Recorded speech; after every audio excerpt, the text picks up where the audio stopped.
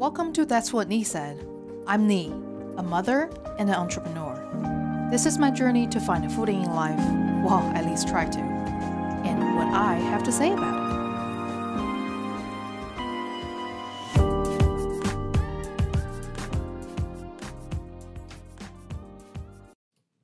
Hey everybody, how was your week? How was mine? Mine was okay. This past week, made some progress, didn't get a lot done. I always wish I could do more. That's just how I am. But it's been all right. Made some progress in terms of making merchandise.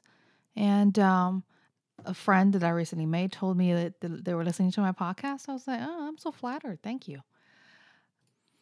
So I just wanted to say a quick hello before diving back into my Chronicles again. And I call it a chronicle. It's not like I'm really going by year, but it really is just a track of my growing up, my experience. And it's a skosh less douchey than calling it my memoir right now at this stage of my life. So let's just go with that. Last time we left it at the first time I had the honor of attending a fat camp. The more I try to recall, the more I try to remember the location, the surroundings, exactly what. And I came to realize the whole quote-unquote fat shaming part really was something that I realized after the fact. Because at the time, I actually had fun. I was trying to remember what we did. So basically, that was the first YMCA in my town. I remember the building. It was a building dedicated to the development of minors, community center. I remember there were art classes, calligraphy, gymnastics, dance, what have you, right? Again, I grew up at a great time. Outside influences was coming in. Obviously, my mom took me to some ballet classes. Did not fucking take. Not that I don't love ballet. I don't love the atmosphere, the judgment. That was part of the combo. I can't remember exactly if that was the first time I had came in contact with hip hop. But I feel like hip hop came into my life a little later. The real shits was when I graduated junior high. So 8th grade, 9, 10, 11th grade. The summer right before I start high school. I remember the thing that triggered this. We were sitting at home in our apartment. That was the first apartment to have air conditioning in our family. So we were just living it up, maybe eating some snacks. And we had this huge leather couch, those old-timey ones with the really fat armrest. So my dad was sitting in the armchair. I joined him and I sat on the armrest. So I was a little raised, I was a little higher. So when he turned to me, he basically can see my torso and my thigh. And my dad had been away, he's always somewhere, business trips, this and that. He just came back. We were just hanging out. And then during a commercial break, he turned towards me because he was talking to me. And he saw the rolls on my torso and my thighs, and he physically jolted a little bit. Like it was very noticeable. And I don't remember exactly what he said. But after that, apparently my mom had seen advertising at this miracle camp that helps people lose like 40 pounds over the summer. She had been wanting to take me there, but it was quite expensive. She was asking my dad for money, and dad's like, she doesn't need it. She's a kid. She's fine. But after that incident, my dad was like, this is in my imagination. Basically, pulls out a fast stack and gives it to my mom. Like, take this girl and get rid of that meat. So we began our experience. The few things I remember, it's not like I was physically abused there. So in terms of trauma, this is a pretty low level trauma, but it is very impactful to the rest of my life as I know it up until this point. So for the first thing they ask you to do, when you enter any kind of weight management facility, they're going to ask you to control your calories. And at this particular camp, the service they provide is, instead of actually giving you the information of nutrition and diet, what they ask you to do is to basically, first of all, you need to break your body the habit of overconsumption of food. So the way you do that is by going on a 14-day fast. And it's not like you're just going to starve for 14 days. They allow you a small glass container of, quote, nutritious syrup or liquid. I don't know how to really properly translate this, but it's one of those like tiny brown bottles that for like cough syrups or whatever way back in the day that came with those really hard straws. You have to stab through it, that kind of deal. You're allowed one or two of those. I think it was two, one in the morning, one in the evening. And the rest of the day is just water. For the first 4 days, just syrup, water, syrup, water. After 4 days, you're allowed to gradually reintroduce food into your body. And they start with this powder that you mix with water and becomes this porridge kind of thing. It tasted horrible. I don't know I think it's some kind of vegetarian protein powder. If you look at it rationally, it's actually quite ahead of its time, right? Because that's kind of what people are eating right now in terms of super healthy food. But basically, you're allowed serum, and then for lunch, you're allowed a small bowl, maybe a cup worth of that substance, and water, and another syrup at night. By week 2, beginning of week 2, you can have a little bit of vegetables. So for me, I don't know where this came about. It's probably just because they're 90% consistent in the water. When you talk about diet and losing weight or food and vegetables that help you, cucumbers and fucking tomatoes are always people's go-to for like a solid decade and a half or even 2 decades. If you even start uttering the word diet, the things that people will regurgitate is, oh, you need to eat this. You need to eat cucumbers and tomatoes. So the things that I was allowed to eat to reintroduce food into my system was cucumbers and tomatoes. And it's not like, oh, eat your fill, but you can only, no. You're allowed 1 cucumber and 1 tomato. At the end of the 14 days, you can gradually start to get back on actual food, but it needs to be low on sodium, low on oil and all that kind of stuff. Makes sense, but it was just done extremely harsh without any explanation. And I remember there was one night, I mean, obviously you can imagine I was just extremely miserable the whole 2 weeks. Because I was at that point a legitimate fat kid. I ate a lot. I drank a lot of soda. I ate a lot of snacks. So to be whipped from that habit to put into this box, it was extremely unpleasant.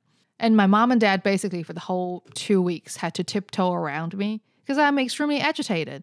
And whenever it's meal times, breakfast, lunch, or dinner, they basically have to tiptoe out of the house and quietly go eat and make sure their mouth is extremely wiped when they come back. Maybe even gurgle some mouthwash. We didn't have mouthwash at that point yet, so just drink a lot of water or drink a lot of alcohol, whatever that covers up that fucking spice and smell of meat in your mouth. And I remember there was one night they were having something, and one of the vegetable dish was something that I make every week now. It's basically blanched string beans. French cut it, you blanch it, and then you mix it with the garlic-based Chinese salad dressing. Sounds pretty harmless, right? And I was really hungry. I was really begging my mom to let me have a few of those. And I was clearly before I reached the point where I was allowed food again. So my mom was really adamant about not giving me any of those. And I just felt so mistreated. And I mean, the level of self-pity was through the roof. I don't think I've ever, up until the point when my dad passed away and people started to show their true colors, that was the first peak of self-pity that I've ever given myself. And I remember going back to my room, basically laying on bed, facing the wall, and then just quietly sobbing because I wasn't allowed to fucking string beans. So diet was horrible, and increased exercise was another aspect of it. And another thing I actually really liked, even though it was extremely painful, was they give you this acupuncture-ish like pressure point massage every other day. And And this one was the legit fat camp, was because every time I go there for a weigh-in, for some supervised exercise, and for the massage, is fat people or fat kid to be specific. Mostly, I don't know. I think it's the way they market it. It was like a summer camp, transformation summer camp kind of thing. So it was just kids around my age, around my weight. And there were quite a few that were even bigger than I was, because I remember my mom talking about it. So supervised exercise, a lot of it was climbing up and down the stairs because it doesn't require any equipment, And they asked us did they ask us to do sit-ups and that kind of shit? I think they did. I don't remember. I remember climbing the fucking stairs because when we lived with the grandparents and our first apartment, we were always on the second floor. So that's barely any walking. And then we moved to the new apartment. It was on the fifth floor, and we had an elevator. So, no climbing up the stairs for me.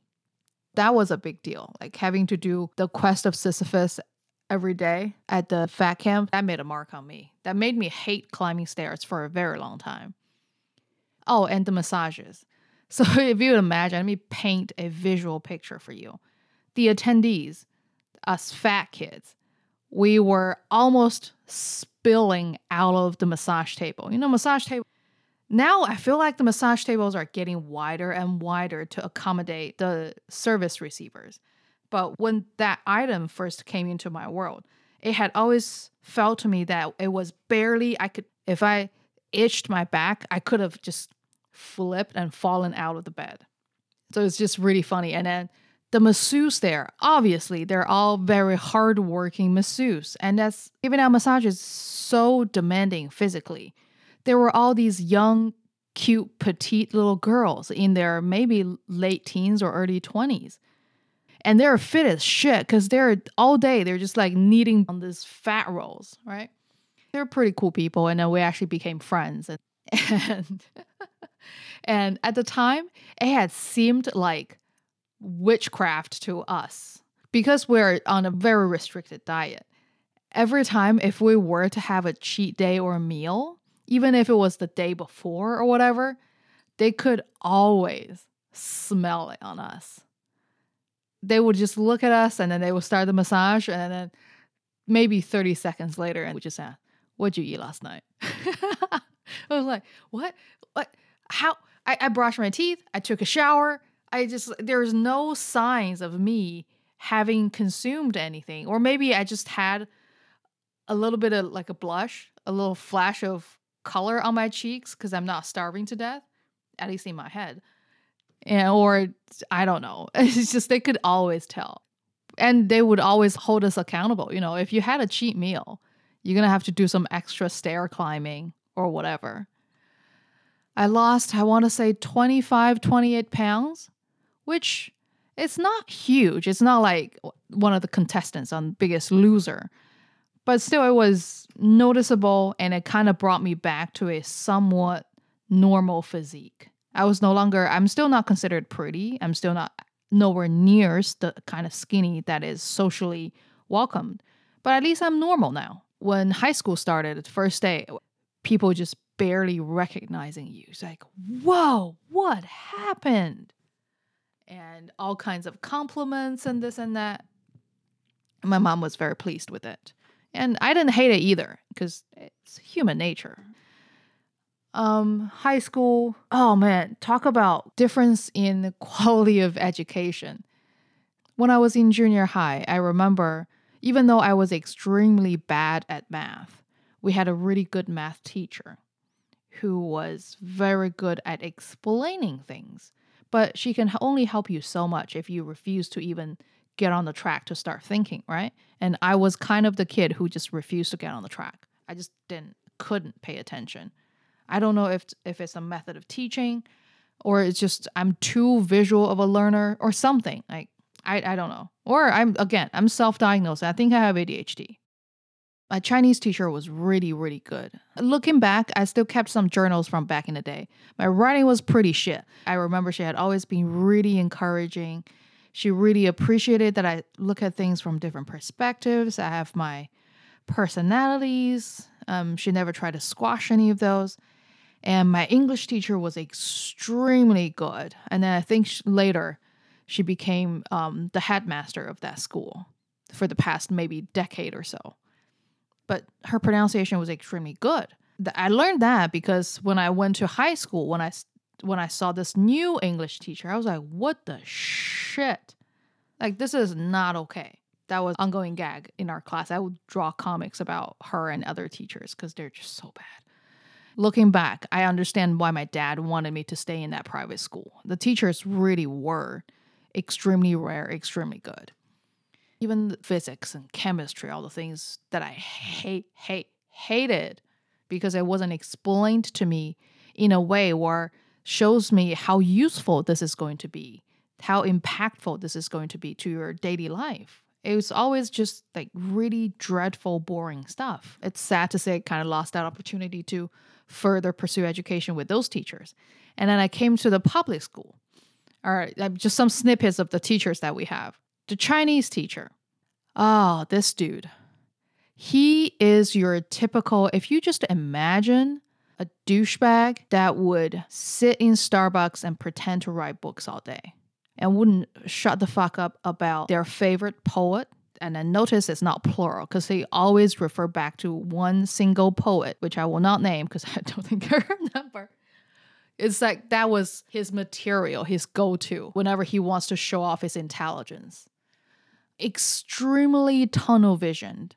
He had no experience outside of the school system. He had no desire to be outside of the school system because he is one of those older generations that consider being an educator better than doing other jobs in society, such as being a merchant, working in a factory, and things like that. My friends and I, when we talk about this, everybody still remembers the shocking statement that he made to us that made us despise him and ridicule him behind his back, was that he once said his biggest dream, the biggest goal of his life, was to own a personal vehicle. Okay?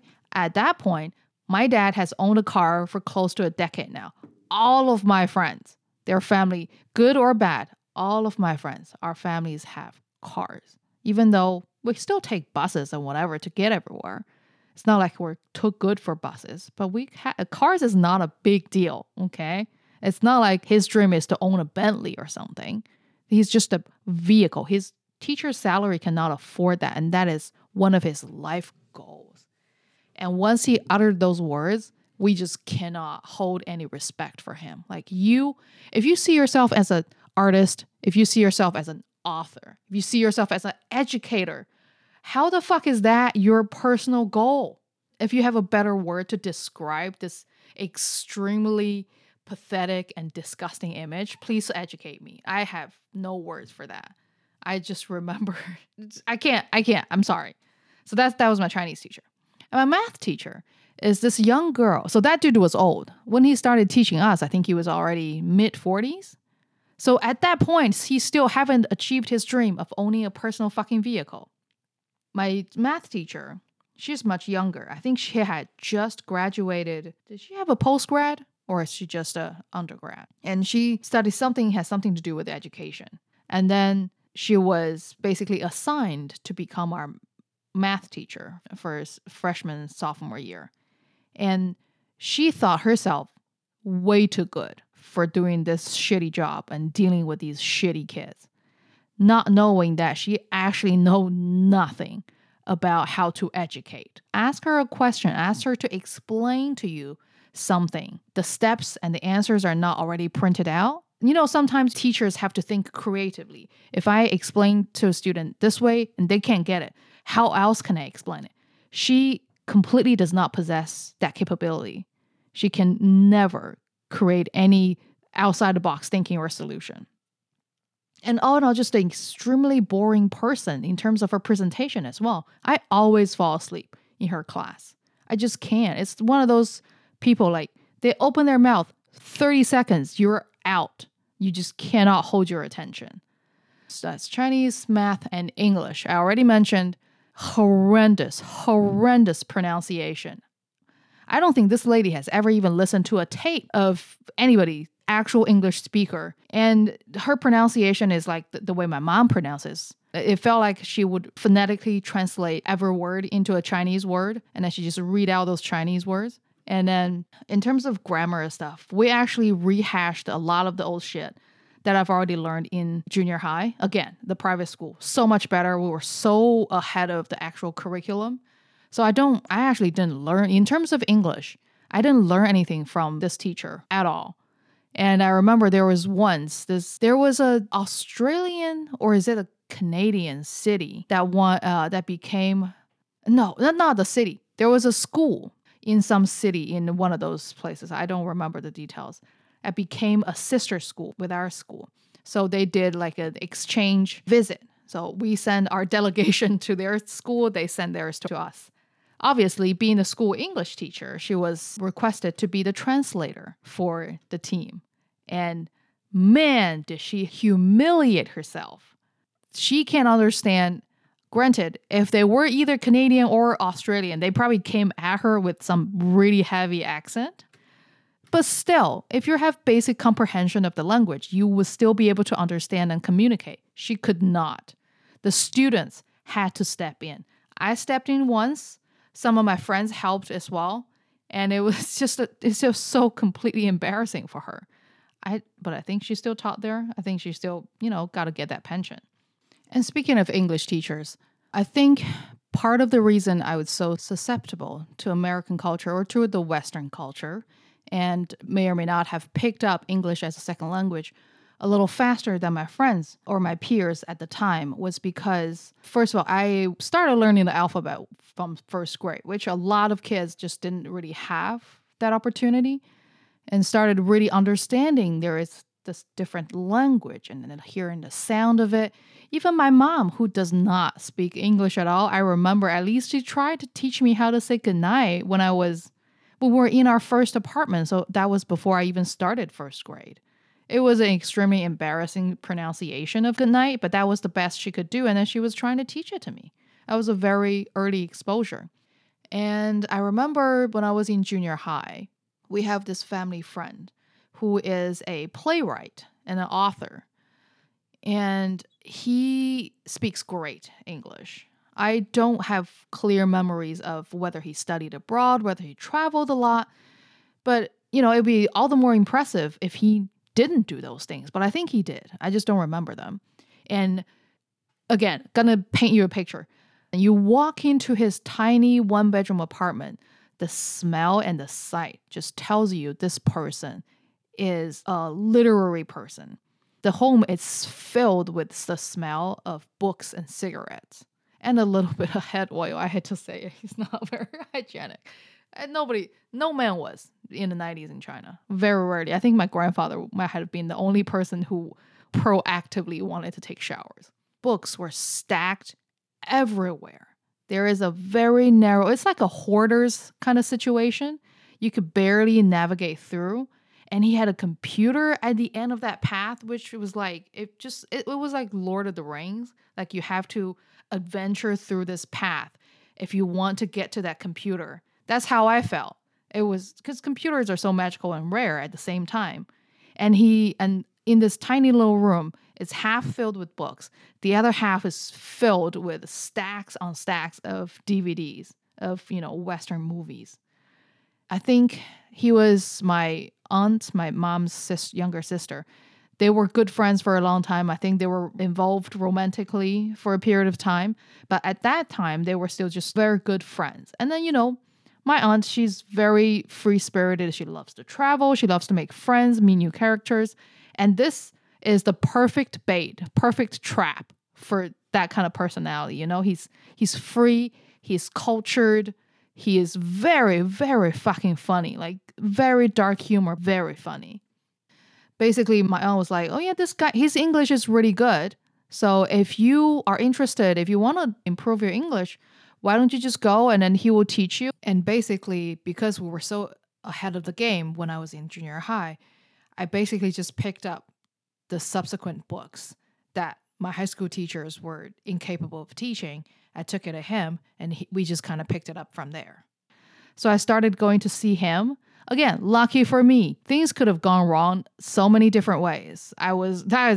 If you're a predator, that is the perfect setup for you to prey on some young child. But lucky for me, I was not preyed upon. And in a very important part of a life transforming experience, because through him, I've watched so many movies that's not rated. I rented whatever he was watching, from him. So many old movies that no one else had seen because it was not in theaters. And music and just conversation and experience. So he was basically my private English tutor for maybe a year or so. And then I just go and meet him either every weekend or every other weekend for a few hours. My parents would drop me off and pick me up. Again, at the time, I don't realize this, but that was such a rare and precious opportunity in my formative years to have that kind of exposure. A lot of my friends who still, till this day, cannot get over the hump of accepting English as a second language instead of as a foreign language. That's a huge mental difference. If you accept it as your second language, then that's something you are bound to use. It's going to eventually become part of you.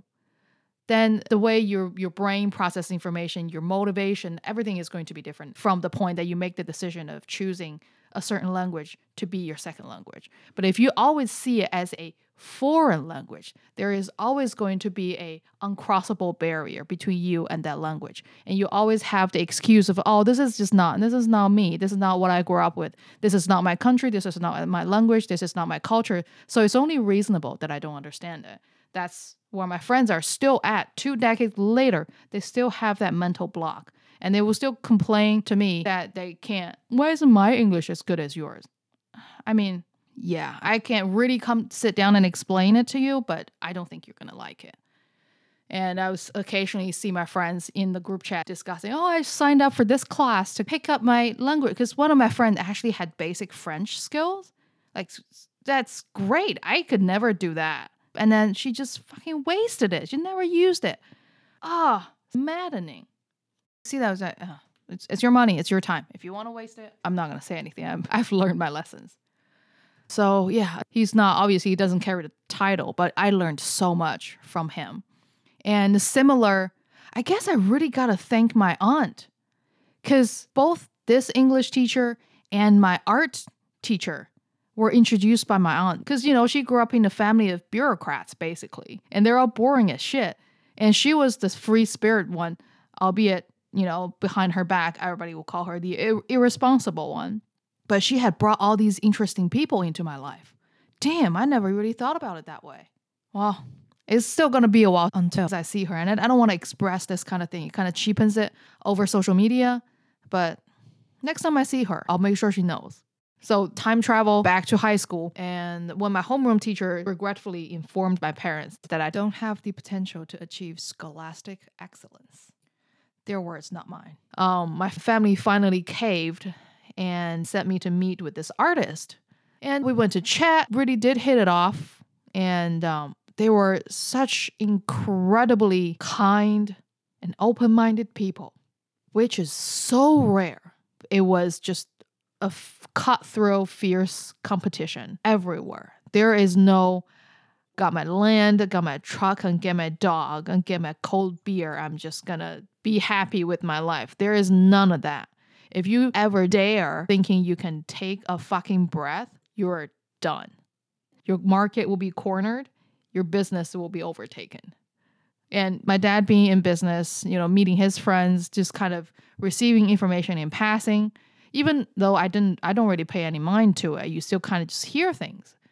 And then to meet this artist and his incredible family, it's like I went through a portal and went into a different world. I'm trying to think our routine. So I would go there sometimes after school. Sometimes my dad would even pull me out of school if we have a free period. Or sometimes, most of the time it's after school, because I remember going there at night a lot. And during the weekend, I might go earlier in the day and just spend the whole day there. And his family, they're fairly well off. And I think at that point, he was the 3rd or 4th generation of an entire family of artists. So they're very well established. They're very well connected. So when they produce art, there are people there to purchase it. They're not struggling artists anymore. If I go there to hang out for a whole day, I'll get there, we'll draw for maybe 2-3 hours, taking breaks here and there. And then they have help around the family to cook and everything. And then they would feed us and include us in conversations, show us music, actually having a conversation with us. And I met some nice kids there too, like very funny, sarcastic, artistic kids. Just all in all, a really good time. And then I was there to draw, which was what I wanted to do till that point for, I don't know, maybe 10 years that I have been forbidden to do. And I can finally really devote my time to this thing. And that was great. And then when the time comes for me to apply for college, at first I was going to go to Beijing and go to this Central Academy of Art, or try to apply for the Central Academy of Art. And there are actually tests you have to pass as an art student. The way they would do it is, imagine this, an assembly hall filled seat to seat with kids, thousands of them. The bell rings, you're given a theme, and you have to basically do a realistic rendering, either in sketching or painting of that scene. And then they will mark how good you are. And if you pass, you pass. If you fail, you fail. So it doesn't matter how much you've practiced, or, it's one of those things that's kind of goes against the principles of art. That's how they've standardized everything. That's how they judge future artists. But no, that was just how it was done. So, and then to be able to pass that test, you have to really do like a 3 to 6 months really focused training camp. It's like a boxer. You got to go to a training camp and make sure you're ready for this fight. So I went to Beijing and then stayed at his cousin's house. Again, they're all artists. I was there for half a year, and at some point during that visit, they have managed to convince my father to send me abroad instead of going there, which again is a huge turning point. At the time, I honestly don't recognize the significance of any of this. I was obviously happy because I'm finally getting the fuck out of there. Nobody can tell me what to do. So that was very exciting. But I remember before the teachers have brought it to my parents' attention, I actually had a discussion with my dad because somebody I know, I got the news that they were preparing to go to Australia for college. And I was just asking my dad whether that could ever be an option for me.